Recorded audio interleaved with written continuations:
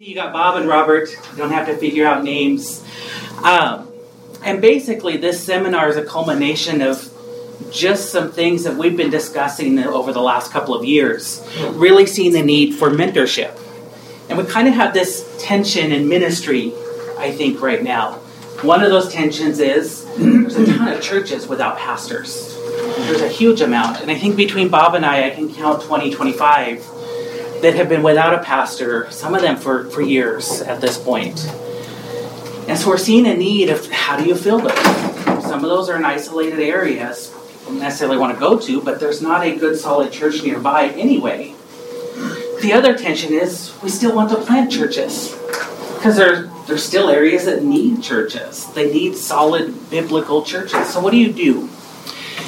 I think there's a twofold solution. And at the very fundamental level is discipleship. And discipleship is the one failure of the church that we're missing right now. I think you got some of that last night with Corey Marsh's message.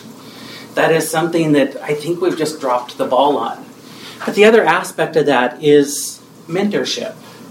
And I think mentorship actually is a way in which we can train specifically young men in order to prepare them for ministry and send them out to fulfill those roles, whether it be an existing church or a church plant. And I can say that because I know it's already happening. I've seen that work with different organizations, one of those being Biblical Ministries Worldwide. They're doing it in Utah, where they're having people come in straight out of their programs, their schooling and educational programs, and being mentored and then transferred into these positions. The wonderful thing about that is that they already have then somebody alongside them to help them out when they're facing difficulties and troubles and things like that. And so, as we've talked about these issues, we've talked about what can Northwest Independent Church Extension do to promote mentorships. And Bob has done the bulk of the work of what does that look like, doing the research, preparing a manual. And so that's where this comes from, is just trying to share with you what we've learned from that experience more than anything. I'd love to stand up here and say we're basically the experts, and by that I mean we've spent a lot of time talking about it, and we've traveled 100 miles to get here, so that's the definition, isn't it? Mm-hmm. That assumes you guys know what mentorship means, and I would like to offer a definition to you. It is on your sheet. If you didn't get a paper, we still have some up here. But I've chosen to define mentorship this way. The application of discipleship in the context of ministry by preparing and equipping believers to serve the Lord with joy, maturity, and unity, according to the Lord's call and gifting, so that He may be glorified. We should be realistic that ministry is challenging. I stole this from a marriage concept, but same thing applies. Ministry is difficult because you're dealing with sinners. It's made more complicated by the fact that we ourselves are sinners as well. And that's going to create tension all the time. That's just the reality. The great thing about mentorship is that you can bring people in and start training them to deal with some of those difficulties in a controlled environment, at least to some degree, and offering them guidance in the moment. Melissa Kruger, writing for Crossway, tells the story of growing up. And her dad was out working in the yard doing different things, so she was just following him along as a little girl. And at one point he went back in to the garage, grabbed some tools, and he went over to a tree, and it was a thin, weak little tree that had been bent over by the wind. He started working, and she said, "Dad, what are you doing?" And what he was doing was taking that tree and tying it to a tree next to it, a larger tree, to be able to stabilize that. That's what mentorship should look like. That older tree basically could offer some support simply by being beside that smaller tree. That's what we're looking for here.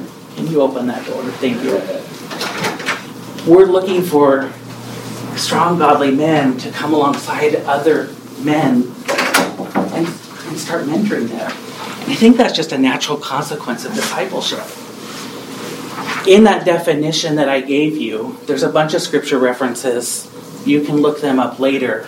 But I do want to read to you from Ephesians chapter 4, verses 11 through 13. because a lot of the concepts I just discussed and what you see in there come from those verses. And you probably know it, but the verses say, "And he gave the apostles, the prophets, the evangelists, the shepherds, and teachers to equip the saints for the work of ministry, for building up the body of Christ, until we all attain the unity of the faith and of the knowledge of the Son of God, to mature manhood, to the measure of the stature of the fullness of Christ." In the context of that passage, that describes everybody. This is an ambition for everybody, that we're attaining that fullness in Christ. But I want to take that and specifically apply that then to mentorship and say that this is what we're looking for in mentorship.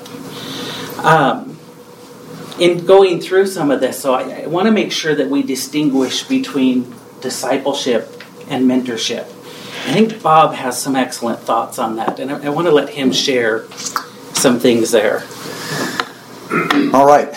I want to do two things. I want to talk about what's the differences between discipleship, mentorship, and internship, and then what's the relationship between those, because it's kind of interesting. They have their differences, but they can work together in many respects, and so this is what we're trying to play out. So I'm going to give you kind of a quirky way of looking, and you don't have this probably written down anywhere, so if you want to write it down, you can.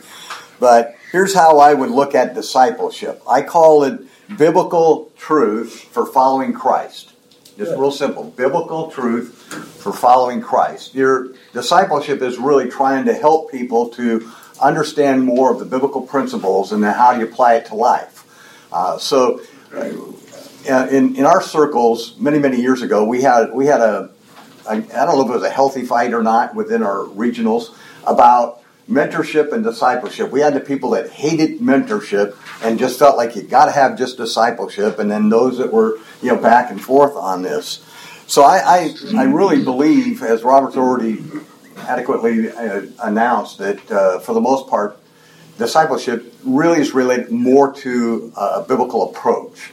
Mentorship, this is how I would look at it. It is practical truth for gaining skills, experience and skills.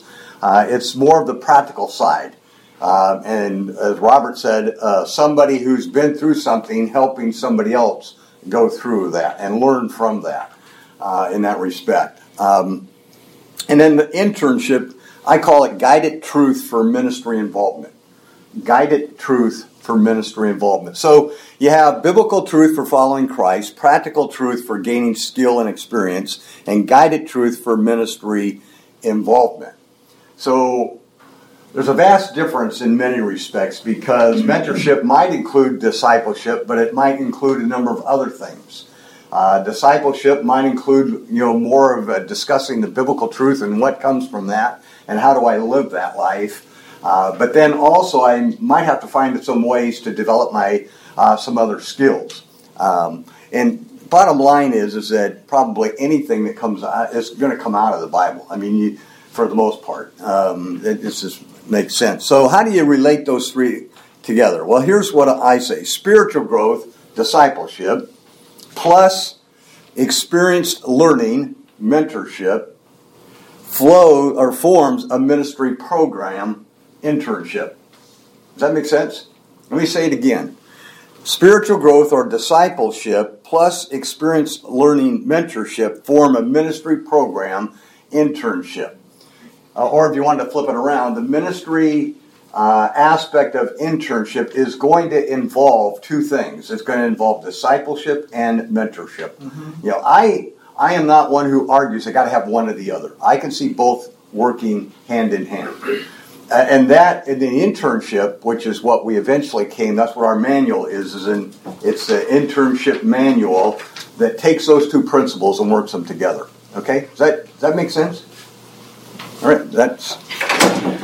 I joke about us being the experts. There were probably the most unqualified people here to be sharing. At the same time, there's been a lot of discussion between the two of us of what that looks like. And one of the convictions that came out of discussing the mentorship for me was, well, what are our objectives? What are the outcomes of mentorship? And I think if I asked any person, we'd have a whole variety.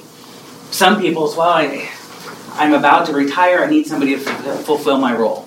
We have a church down the street, they need a pastor, so we're mentoring for that. But I think there's something missing in that. I think there's an overarching, actually, objective that we should be seeking. And it probably shouldn't surprise you. And it comes from Colossians 1:28. Colossians 1:28 just says this: Him we proclaim, so Christ we proclaim, warning everyone and teaching everyone with all wisdom, that we may present everyone mature in Christ. I think that needs to be our first and foremost goal in mentorship. These other things are great, but we should be focusing on forming men and women for the purpose of serving the Lord. And I think that's where our goals need to be. I think of it in terms of fathers and mothers. We have children. Our goal is to steward our children. They're gifts from the Lord. We steward them for His glory by shepherding them to Him. Similar concept here. It's just now applied to mentorship. We're stewarding these mentees, if you want to use that term, for the glory of God, that they may serve Him by shepherding them towards Him. We're hoping that they'll gain practical skills and knowledge to be able to apply in the context of doing full-time ministry. But ultimately, if they walk away from full-time ministry and say, I thought I was called and really not, we should be okay with that as long as they've matured and grown in Christ. And that's what I want to see happen, to become godly believers. In this way, then, I think mentorship is a way to fulfill the Great Commission, which has been kind of the topic or the focus of what we wanted to talk about here. Is how does mentorship lead into the fulfillment of the Great Commission of Matthew 28:19 through 20? We don't have the time to go through everything. But Bob and I have tried to come up with a way to make this more practical and relevant to where each of you guys is at. And so what we've done is we've kind of divided our teaching time here into 3 lessons or 3 topics. One is just the aspect of mentorships in the local church. The other is a relationship between mentoring and the Great Commission. And then the 3rd point is the relationship between the mentor and the mentee, specifically the one going into ministry and a pastor. To do this, though, what we've done is in each section, kind of like here, we've come up with just 5 questions that we think are important and relevant. We're not going to hit all 5 questions in each one. We want you guys to choose. So as we look at this, what is something that you want to know? What is something that is relevant to your particular situation? So kind of beginning with this theme of the relationship between mentorships and how those function in the local church, we have 5 questions here. Why would a pastor limited on time even want to engage in this? Their time's limited, they can't be everywhere, so why bring this up? Why would the church body want to support mentorship? This also then brings in the question, who should be involved? Who within the church should be involved in mentorship? And then in what ways is it possible maybe to use multiple mentors to accomplish this? And finally, how important is an academic background? So as you look at those, is there one that stands out to you guys? Where do we want to go from here? This does require your participation. I'm going to go all the way back because he was first. Number 3. So number 3, if I can make that work. Why would a pastor limited on time? No. Oh, sorry. We did go to 1 after all of that, huh? Good. Pretty fancy slides there, brother. Yeah, they are. I'm impressed. That was actually pretty easy. So this one, right? Who in the church participates in mentorship? Let me ask you, who do you think should participate in mentorship? Really? Turn it around. I think that's a good starting point. In our church, we have a 4-year discipleship plan, and the last year is leadership development. And those are the guys that I want then to be mentoring. Okay. So, to me, it's mentorship and leadership is an extension of discipleship. They flow into the other. It's the last stage in our church. I planted 4 churches, and I've used this model every time, and it's worked pretty well. So when you have guys that are now equipped, godly character, Word of God filled men, then you can entrust them with others. You're probably eager at that point. Who are the obvious people that usually go for it, Steve? I'll let you say whatever you wanted to say real quick. When you say who should be involved in the process? Who in the church participates? I think of 2 Timothy 2:2, which would include everybody. That's my first thought, is everybody to some degree. There may be different levels. Right. The obvious answer begins with pastors and elders. There's no way of escaping that. The pastor and the elders are all responsible for the spiritual oversight of whoever's in their church. And so you have to start there. What that looks like may look like differently in each church. And here's what I'm a big fan of. I think you need to utilize the gifts of the people in your church to be involved. If this person has a gift for teaching, then use them. That's right. To help mentor teaching. And so on. If somebody else has a great gift in hospitality, then use them. You need to utilize the gifts of the people. We should be doing that anyway. But that's a great start. I don't think it's limited just to our churches, though. I think we can actually use other churches. There are other people down the road that may have gifts that you don't have. They may be able to influence in a different way. Sometimes spiritual adoption is okay. We can partner with others and use what they have for the sake of glorifying God and building up the body of Christ, because that's what we are. And those, I think, are the two important things. Use the gifts in your church. Use the gifts of solid people outside your church, too. Will that take me back? Hey, Robert, can I interrupt on that one? Sure. How do you bridge that? I love that concept, but how do you bridge that? How do you have another church participate in your mentoring program? I think that's going to look differently based on context, but it's going to have to start with relationship. Partly, and this goes back to who's the mentee fall under. Ultimately, it's that one pastor who bears that responsibility, and somehow you need to have a relationship of somebody you trust down the road first. IFCA is a good example of how we're interconnected. Northwest Independent Church Extension and those other church extensions and your regionals are a great starting place. If we're talking, if you just mentioned the word relationship, and our relationships go outside of our own church. And if we're talking about mentorship could take place anywhere in our network. And so it's just wherever we meet people, wherever we know people. A number of years ago, I started really thinking through this and recognizing that we need more participants. So I went to a number of our pastors in our area, and I asked them, would you be available to mentor someone eventually and do an internship program? And I had a number that said that yes, but I don't have a place, I don't have this, I don't have that. One of the ones that came up was, I've never done this before. And so part of it's educating that person, but then it all of a sudden dawned on me, within a relatively short distance, hour to 2 hours, we have multiple men that are experienced, who have been in the ministry long term. In that sense, they have even some of them done mentoring. And I thought, why are we limiting ourselves to one person that says, I'm not sure I have the time or ability to be able to do it, or they're gifted in one particular area, but maybe not another. And I got to thinking, man, we got a lot of people that are that can be used within a relatively short amount of time. For instance, we've got guys that are great preachers. You want to learn how to preach, that's the guy you want to be working alongside to learn how to preach correctly. And to do that, we have guys that are great biblical counselors. Not all preachers are really equipped and desire to sit down and do biblical counseling, but there are some that thrive over it. And they may be good preachers, they may not. That may not be their forte. So I started looking at, as I looked around the Northwest and our areas, I thought, oh, that guy's really good there, that guy's really good there, that guy's really good there. Why not use a multiple mentor system?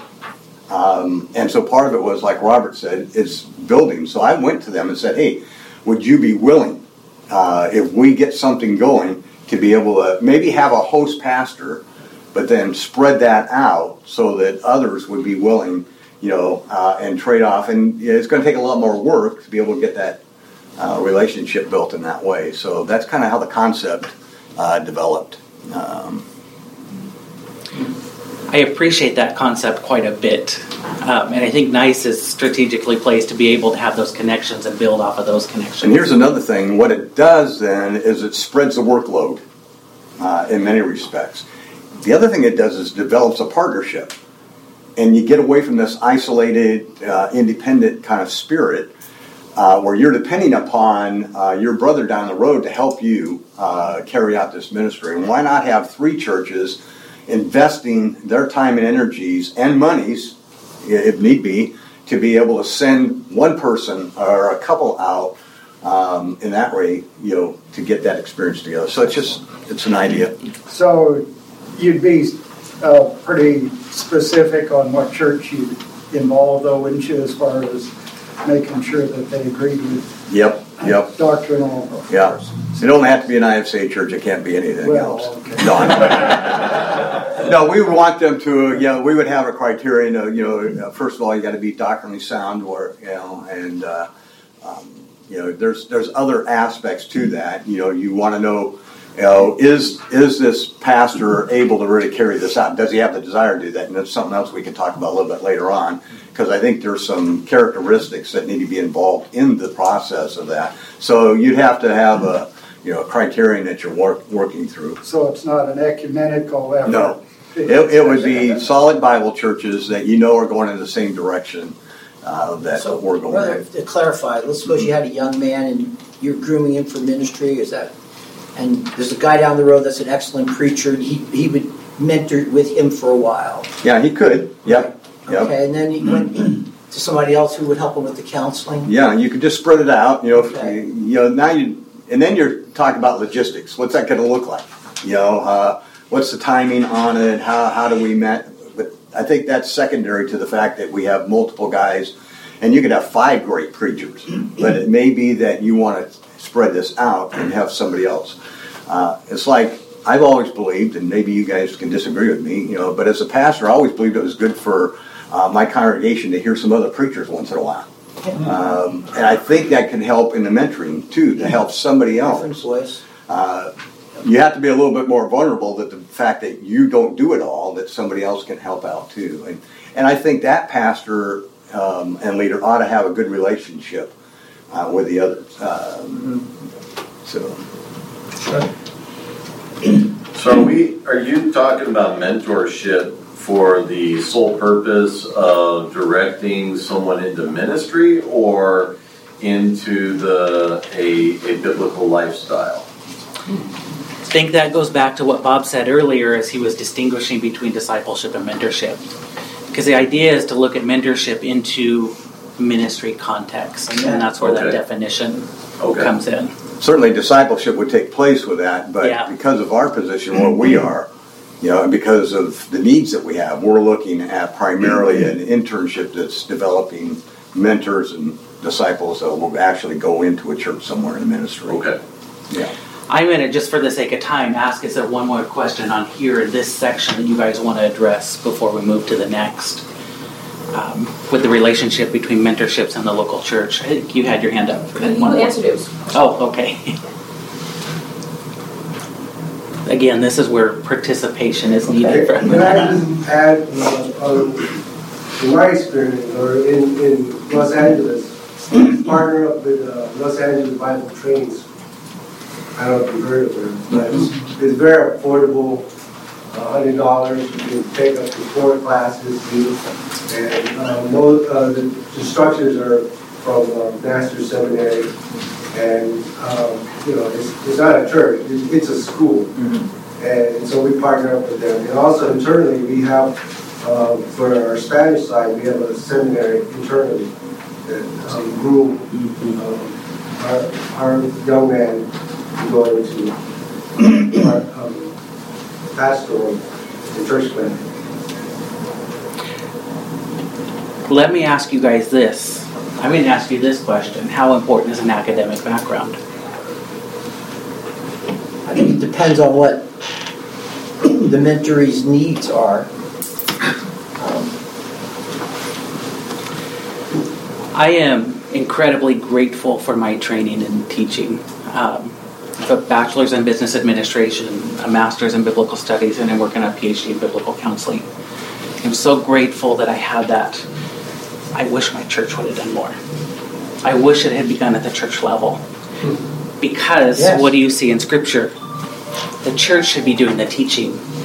I'm grateful, and this is where partnership comes in, that we can partner with organizations sometimes who are solid biblically, who can do some of the teaching like you just discussed, because we need that. But at the same time, what role should the church be playing in this? And this is where we're going. Mentorship should be building up from within. Sometimes there's some things, okay, maybe we're not equipped to do it. Just to throw the obvious one out there, Greek. Is every church capable of teaching Greek to somebody? Probably not. Supplement with a class then or something. That was something I appreciated about the Biblical Ministers Worldwide when we came in. They tested us. Do you know your stuff? They wanted to make sure we were ready and at least had some fundamental knowledge and background. And if we didn't, then we went on and tried to get some training elsewhere in those specific areas. But the goal was the church. And then they sought out a church recommendation on that. Just to share that. So how relevant is the academic background is going to depend on the person. Where are they at theologically and biblically? My answer would be if the church is doing their job, then the academic background is, how important is that, would be zero. Hopefully. Because you'd have the scriptural instruction done by the church, and then you could have other mentorship skills done by people that are outside of the ministry. There's always, and you find this in the academic world in general, there's the mirroring, learning the knowledge and then having the practical experience. And you kind of need both. And that's what we're getting at. I think that's kind of what Corey was talking about last night. And here's a guy that's a scholar in a school that's saying the church should be doing its job and raising up people from within, but that doesn't negate the academic part of it too. There's a balance between those two, but certainly there ought to be more. As a mission agency that has dozens of churches that are looking for pastors, one of the things I've gotten into as I go around the churches, I'm challenging churches to think about the person in the pew that God might be calling. I think we've lost that. We're not challenging our people in the pew. Is God calling you to missions? Is God calling you to the pastoral ministry? And then there may be some education along with that. But what are we doing in our churches to help prepare people for that? Mm-hmm. So I want to move on then at the relationship between mentorships and the Great Commission. And again, same concept. We've got 5 questions. We're not going to be able to hit them all. But what is it that is most relevant to you guys? What is something you want to know about? Preferably, Bob and I have kind of divided up these questions. Whatever question you ask or want us to answer will depend on which one of us speak. So if you like hearing him talk, you pick the right question. And my hope is that you'll, start gearing some towards Bob here. That's where we're going. Number 5. So how do mentorships impact communities to reach the world globally? I think that one's mine again. I think it is.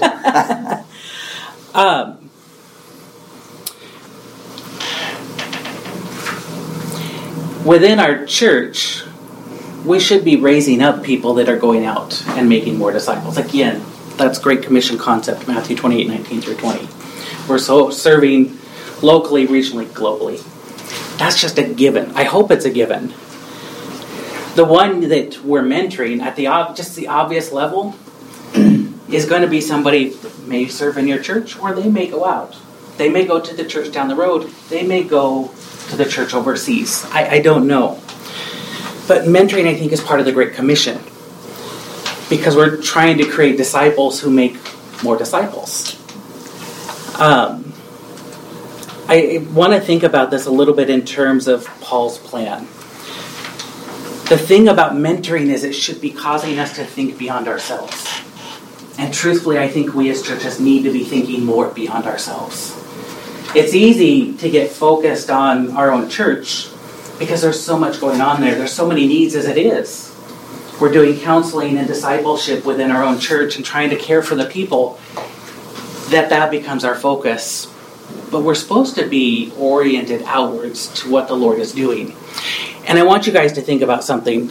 So Romans chapter 1, verse 15. You're welcome to turn there, but I'm going to try to read it very quickly. Romans chapter 1, verse 15. Paul is writing his introduction to the church, and he says, "In this way, for my part, I am eager to proclaim the gospel to you, also who are in Rome." So we see a plan here from Paul. And Paul's plan for ministry is very simple. He's basically going to plan for God's work. It's that simple. We see that in Proverbs 16:9, where it says, "A man plans his way, but the Lord establishes his steps." I hope we all get that concept. We can make plans and goals, but we adjust to what the Lord has. We see that with Paul. And so if you go now to Romans 15, you start to see this. Paul has just expressed his desire to preach in Rome in chapter 1. But then in chapter 15, verse 19, we get this. It says that Jerusalem and all around as far as Illyricum, I have fully preached the gospel of Christ. So he's telling them, I've already preached in these areas. And then you go down to verse 22. And you get this. "For this reason I have often been prevented from coming to you." He mentions that in the previous verses. "But now, with no further place for me in these regions, and since I have had for many years a longing to come to you whenever I go to Spain, for I hope passing through to see you, and to be helped on my way there by you." So there's a plan in place here. These few verses actually tell us a lot about the model of ministry and what Paul is doing. He's got this mindset of what he's done, what he's doing now, and where he wants to go in his ministry. It's a past, present, future plan. He'd been working in Jerusalem. We know that. Scripture tells us that. Even more, he just said that he's made it all the way to Illyricum. So from Jerusalem to Rome, Illyricum is a halfway point. It's where they stopped to refill supplies, do whatever they needed to do. And then they headed to Rome. And that was considered at that time kind of this midway point of the world. Because in their mind, Spain is the end of the earth. So think about what Paul's thinking there in that mindset. What is he doing? He's been in Jerusalem. He's going out to Illyricum. And then to Rome, that midway point before he finally hits the end of the earth. That's Acts 1:8. All Paul is doing is following Acts 1:8 to preach locally, regionally, and globally. It's just on a smaller scale because that was their mindset at the time. Paul's just following God's plan. I think that's what we need to be doing in the church, is thinking beyond ourselves and thinking, how do we disciple our people? How do we mentor our people that may be called to ministry and then be sending them out or reaching others? Maybe it's bringing people internationally, mentoring under us and going back to their own place. Amen. There's different things we can do here, but it's thinking beyond ourselves by just following Scripture. So, what next? I hope that gives you a sense of my heart there. What else about this relationship between the Great Commission and mentorships that interest you? When you see the Great Commission tied more to discipleship, and it's discipling people to follow Christ and reproduce. But there's practical and it's not, you can't just teach a class on evangelism, you got to teach how to do it. So now is that mentorship or is that discipleship? Well, what is our end goal? To develop a person who can... It's a mature person who will go make disciples. Right. How does mentorship accomplish that? And this is why Bob hit that relationship between the three. The hands-on part of it. That's more of the experience, the skills, getting them out there. Right. All of that, like I say, the bottom flow is discipleship, the flows into mentorship, which is really the experience. I see mentorship more the experience, getting out and doing it. The old Evangelism Explosion program, what made that work was that you had 2 trainees with you, and you were showing up on a doorstep, which I did a lot of that in University Place, you know, from the church there. And that was mentorship, I guess. If we're mentoring leaders for the church, ideally people going into full-time ministry, they're hopefully going into their churches and making disciples and doing the same thing. So there should be a relationship there between both. Mm-hmm. Well, with the mentorship, does it not also produce a longevity? We're seeing burnout at a rapid pace in church ministry. And I think, honestly, church ministry is probably one of the few areas that mentorship is not required before you actually go into it vocationally on your own. I mean, if you're an electrician, it's required that you mentor under someone. A plumber, you have to. And we're talking electricity and plumbing, but we're dealing with leading people into a relationship and ministering to people with the scriptures, and we're saying, there's no mentorship needed. And then they get out there on their own. They don't have someone to call back or say, when we were doing this, how did this? Or how do you do? There wasn't that relationship even built there, so now they're thinking they're the only one that struggles with this, and they bail. I think mentorship is essential.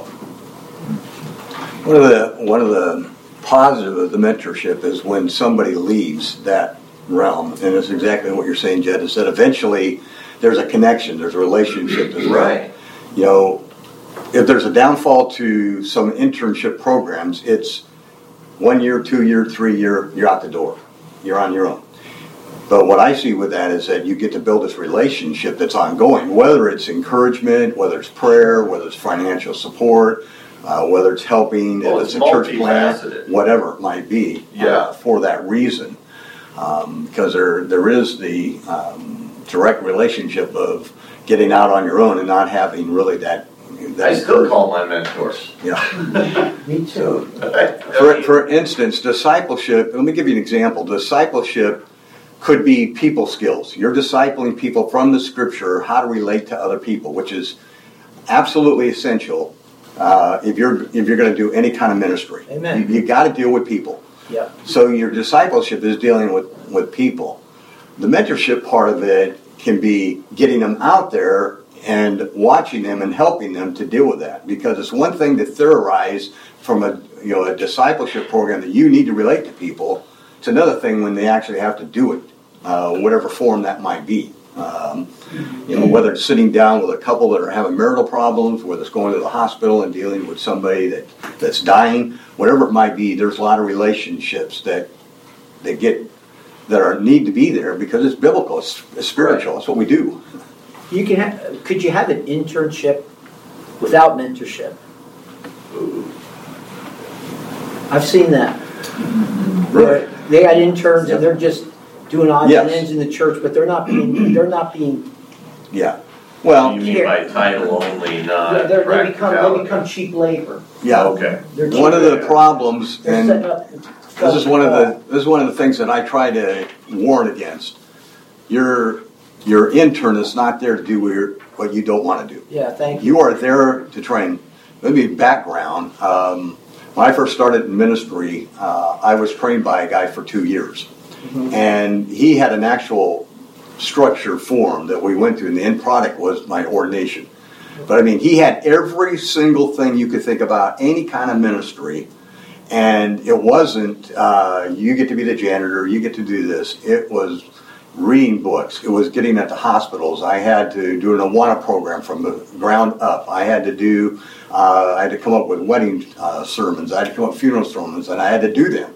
Yeah, that was awesome. Yeah, I mean, I did everything there was to do, and that's taking discipleship and learning what the Bible says about my spiritual life, and then putting it into the practical. You'd be happy to know that Baptist Bible Seminary in Pennsylvania requires a full year internship. And those guys, I've had a guy, and they're required to. They got to write papers all along, and you got to be involved with them. They're just not letting you have a guy there. Yeah. And it's been very good. Yeah. And that's why linking up with somebody who's already been there that can help you through that, that's what it's all about. We're not looking for people just to sit around and learn a couple things. Eventually, that person's going to be on their own. They need to know what to do. Bob probably dislikes working with me because I create more work for him, like this. But Bob put together a list of certain things. Some of the, perform a baby dedication. Some of the things he just listed, a funeral sermon, that type of stuff. I think that's a great tool. Okay, what does that look like? I may say if you want something like that as guidance, he might be able to share that or be willing to share some of that ideas of. Is that okay? Oh, right now? No, not right now. Okay, good. Yeah. If you want that. Yeah, if you need a little bit more. Yeah, we put together quite a bit of stuff that we can. It's hard to think of things in the moment. Yeah. We're going to have an intern or mentor, somebody to be mentored, and now what do I need to do? No, here's something to think about. I think, Bob knows, I graduated from Same Seminary, Northwest Baptist Seminary in Tacoma, and tremendous training in exegetical, biblical studies, but I really feel like my practical was zero. It was just with GRBC Baptist, so we just got 2 weeks of Baptist polity and 2 weeks of pastoral counseling, and I was thankful then. I was with Ron Hill at Southside Baptist Church for 3.5 years, and I still call Ron. Do you know Ron? No. He's a GRBC pastor there in South. It was in Spanaway. Okay. Yeah. So. Go ahead. A question. You mentioned academic, like reading and stuff during an internship, and I know 9 Marks, Mark Dever's internship. Yep. They are like a 5-month internship, and as far as I know, I read their program. It's like lots of reading and writing papers. Yeah. And what do you guys think about it? Because I feel like when I finish, like a BA degree, a master's degree, in biblical studies and everything, when I go to an internship, I want practical stuff, not reading again, because I had 6, 7, 8 years enough reading every day. You're right. So I think it depends on the level of where you're at. Some guys are coming out of good solid Bible schools, seminary that have had a host of reading. They've got a library that outshines most pastors because they have to. At the same point, there are some that are coming out with very little. They're getting some academics, but they're not getting a lot. My view of reading is to read the things that are going to be, practical and helpful, that deal with shepherding, that deal with aspects of the ministry life you have to deal with. That would be in addition to what you've already. But to spend hours and hours and hours of an internship just reading is not going to give you what you need. That's where the mentorship is. Mentorship is experience. That's experience oriented. So you have to be able to do it, sooner or later.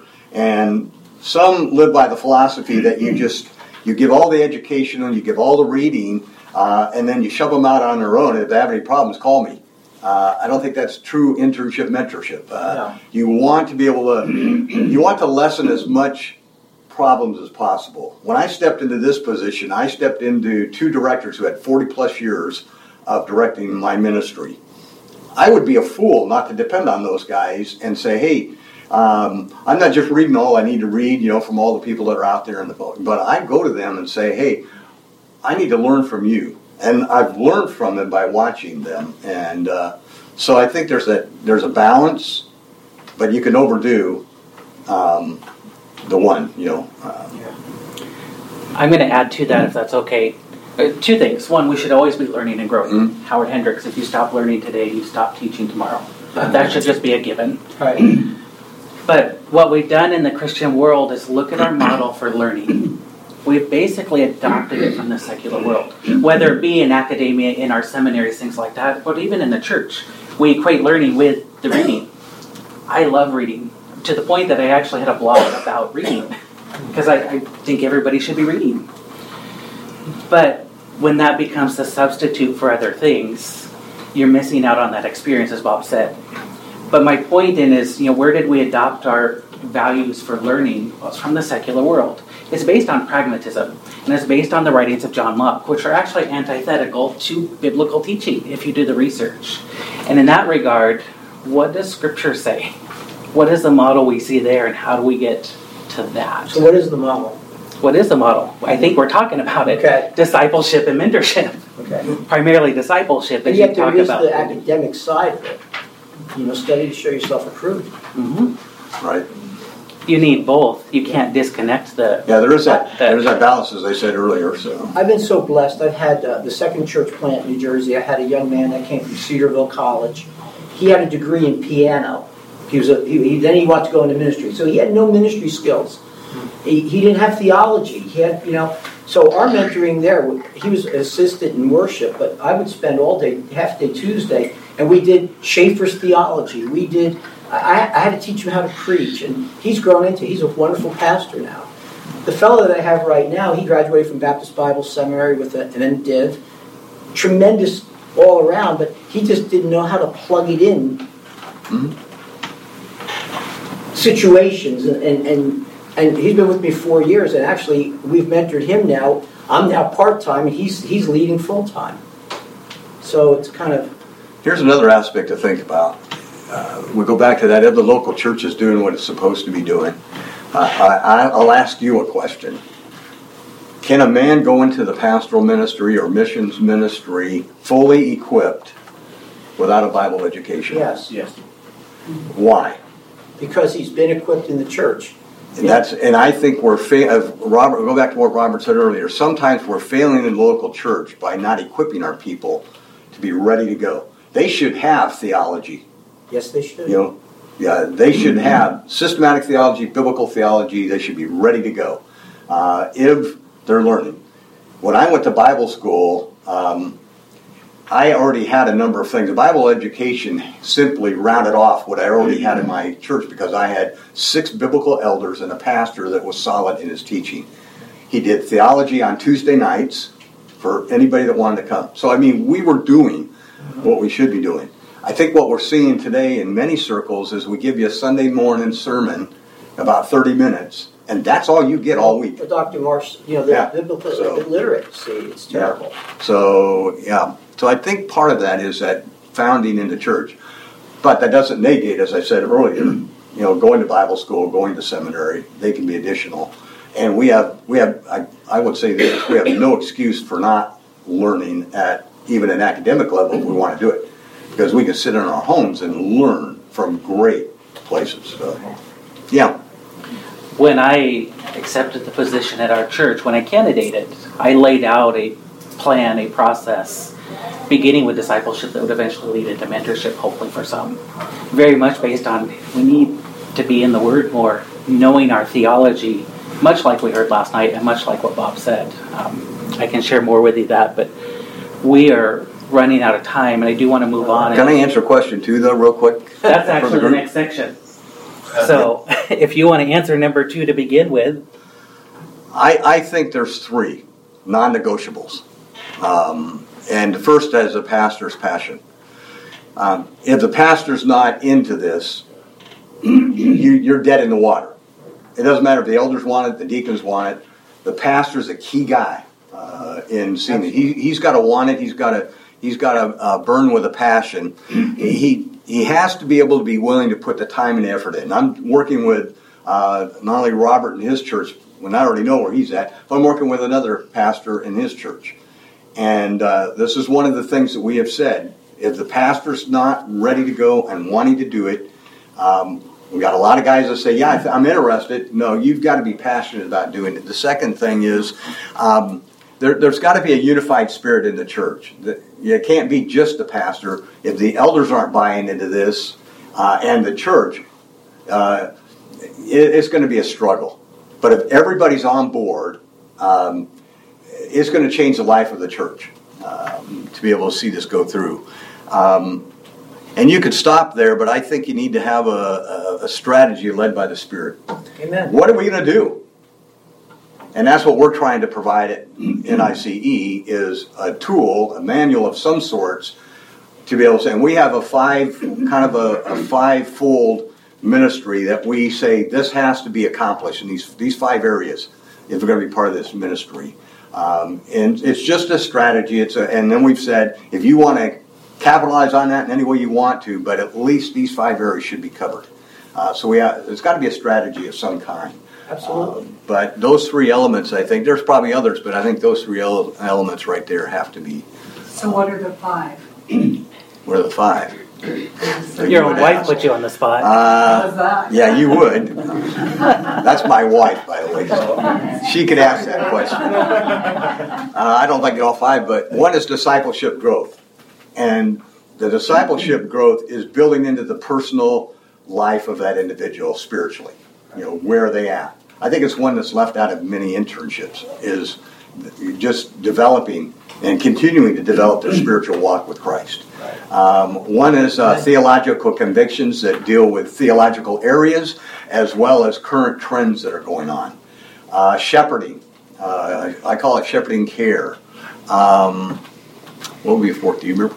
I'm trying to think of the 4th and the 5th one. I was trying to remember too. Missions outreach, I call it, which is thinking outside your normal. And it might be the area of either missions, but primarily what we're looking at is because we're of the organization we're looking at church planting and how can we take this to the next level now. Maybe this person would go out and plant that next church, and so we want to look at what that looks like. Revitalization of churches and those sorts of things in the mission outreach. And then there's another one that it escapes me, but we have those 5, and they're all detailed in some aspect. So I think you also answered question 1 from the previous slide about does the pastor need to be involved in mentorship? So yep. I'm glad you covered that. I kind of looking at this list as we talk about the relationship between mentorships and the pastor. The one thing I want to hit here is, if you were to take one step, what do you do? And I think the first step most people need to take is just defining an outcome, defining a goal. What is the expectation of what we're doing? I think if you can establish that, that will take you on into your next steps. The biggest thing in all of this, I hope you're seeing, is we don't need to be by ourselves. We need to be relying upon one another. And there's plenty of resources out there. And not just from NICE, but other resources that we can bring in and partner with and learn from. We don't need to do this on our own, and neither should we be doing it on our own. That's kind of the key there. So define an outcome. What is your expectation of this? We're kind of coming down to the final minutes. I think what I'm going to do real quick. Can I go back real quick? Yeah, go for it. Let me give you the 5 the way that we have them listed here. Discipleship growth, which is a tagline, desire to help toward personal godliness. The second one's training skills, a desire to produce a competent and proficient leader. The third is mission outreach, the desire to provide opportunities to reach the world. 4th, the theological convictions, the desire to cultivate biblically sound servants. And then shepherding care, the desire to present pastors who exhibit loving hearts for the flock. Amen. And you would think that would be natural, but it's not. Well, yeah, there's some guys that don't love the flock. No. Hard to believe. But No, those 5 areas. As we kind of draw to a close, we're going to send you home with this sheet. And on the front page, aside from my definition of mentorship, it's kind of just an evaluation tool of, is our church ready for mentorship? And there's 3 different areas there. Is our church spiritually healthy? Does the pastor have a genuine passion? These are things Bob has already hit. And then the last one, is it just functional in our circumstances? And below that are just some questions for you to consider and think about as you look about that within your own ministry context. The backside kind of gives you just a little bit of a brief checklist of, okay, we want to mentor. What should we look for in that candidate? What qualifications should that person possess? They're going into ministry, is the idea. They probably should possess some basic spiritual qualifications and theological knowledge, as we've established. So there's a list there. I think some things I would point out there, or specifically as a number 4, is, are they active in their home church? Or if they're away at college, are they active in any church? And would that church endorse them for ministry? The last thing, list of resources, and we're pointing you to IFCA people. I know there's more out there, but you've got 3 different church extensions that are each doing mentorship to some degree. Specifically, if you heard Henry Vosberg share last night a little bit about what's going on, I know his is pretty intense.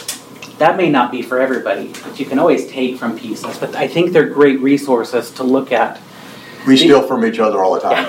That's what friends are for. That's right.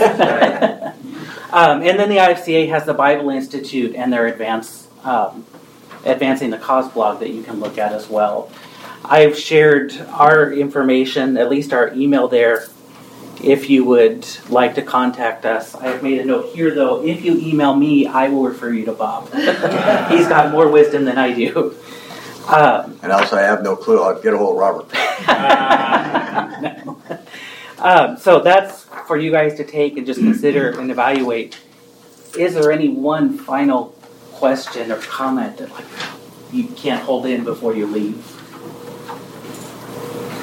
I just think we have to be deeply committed to intentional sequential discipleship in our churches, because I don't think you can have mentorship until you have that piece in play. And I've planted 4 churches. I mean, I'm a C- student, but I've been successful because I just do a simple approach of building people. So it's not rocket science. It's not rocket science, No. Absolutely. But we have to be committed to it. We have to be committed. And discipleship is the foundation. Yes, it is. Yep. So I had shared earlier, if you'll permit me to share a little bit of when I candidated at our church, that there was a plan. And I outlined, here's my philosophy of ministry, the first thing I'm going to do.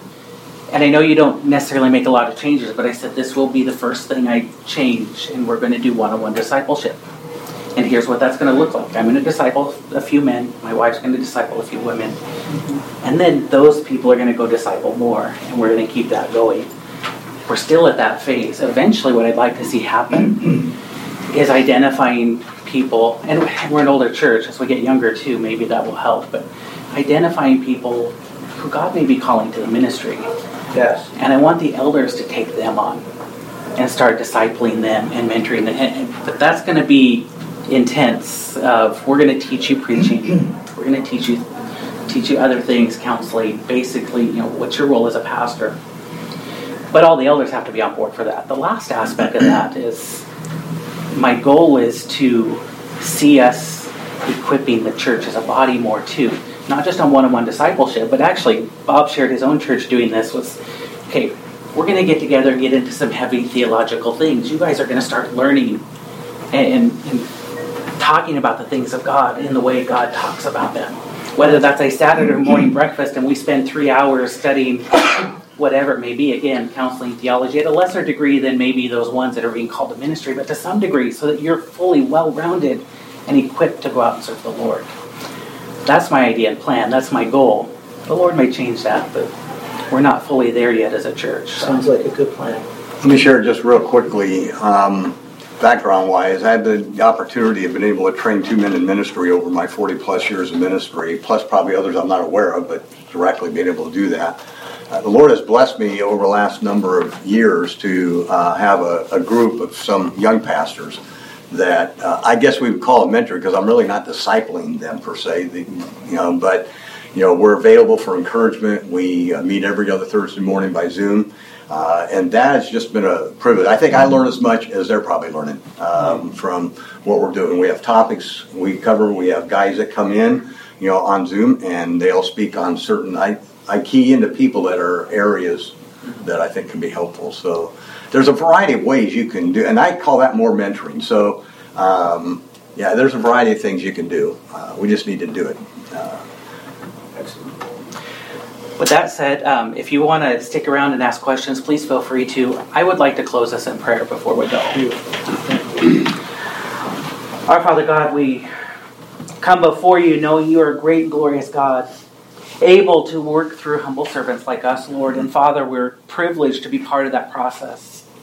Father, I pray that we leave here both encouraged and better equipped, but more importantly, that we are convicted by the need to proclaim you, to teach others about you, and Lord, to develop disciples who then make more disciples, Lord. May we seek your will and your word and your work in that entire process, Lord.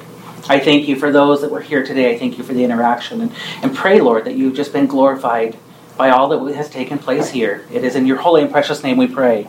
Amen. One caveat, just so you don't think that we're only just talking about pastors. We're talking about leaders in the church, elders, elders' wives, deacons, deacons' wives, women's ministries. All of that can be a mentoring discipleship ministry, so keep that in mind. Thank you, guys. Thank you.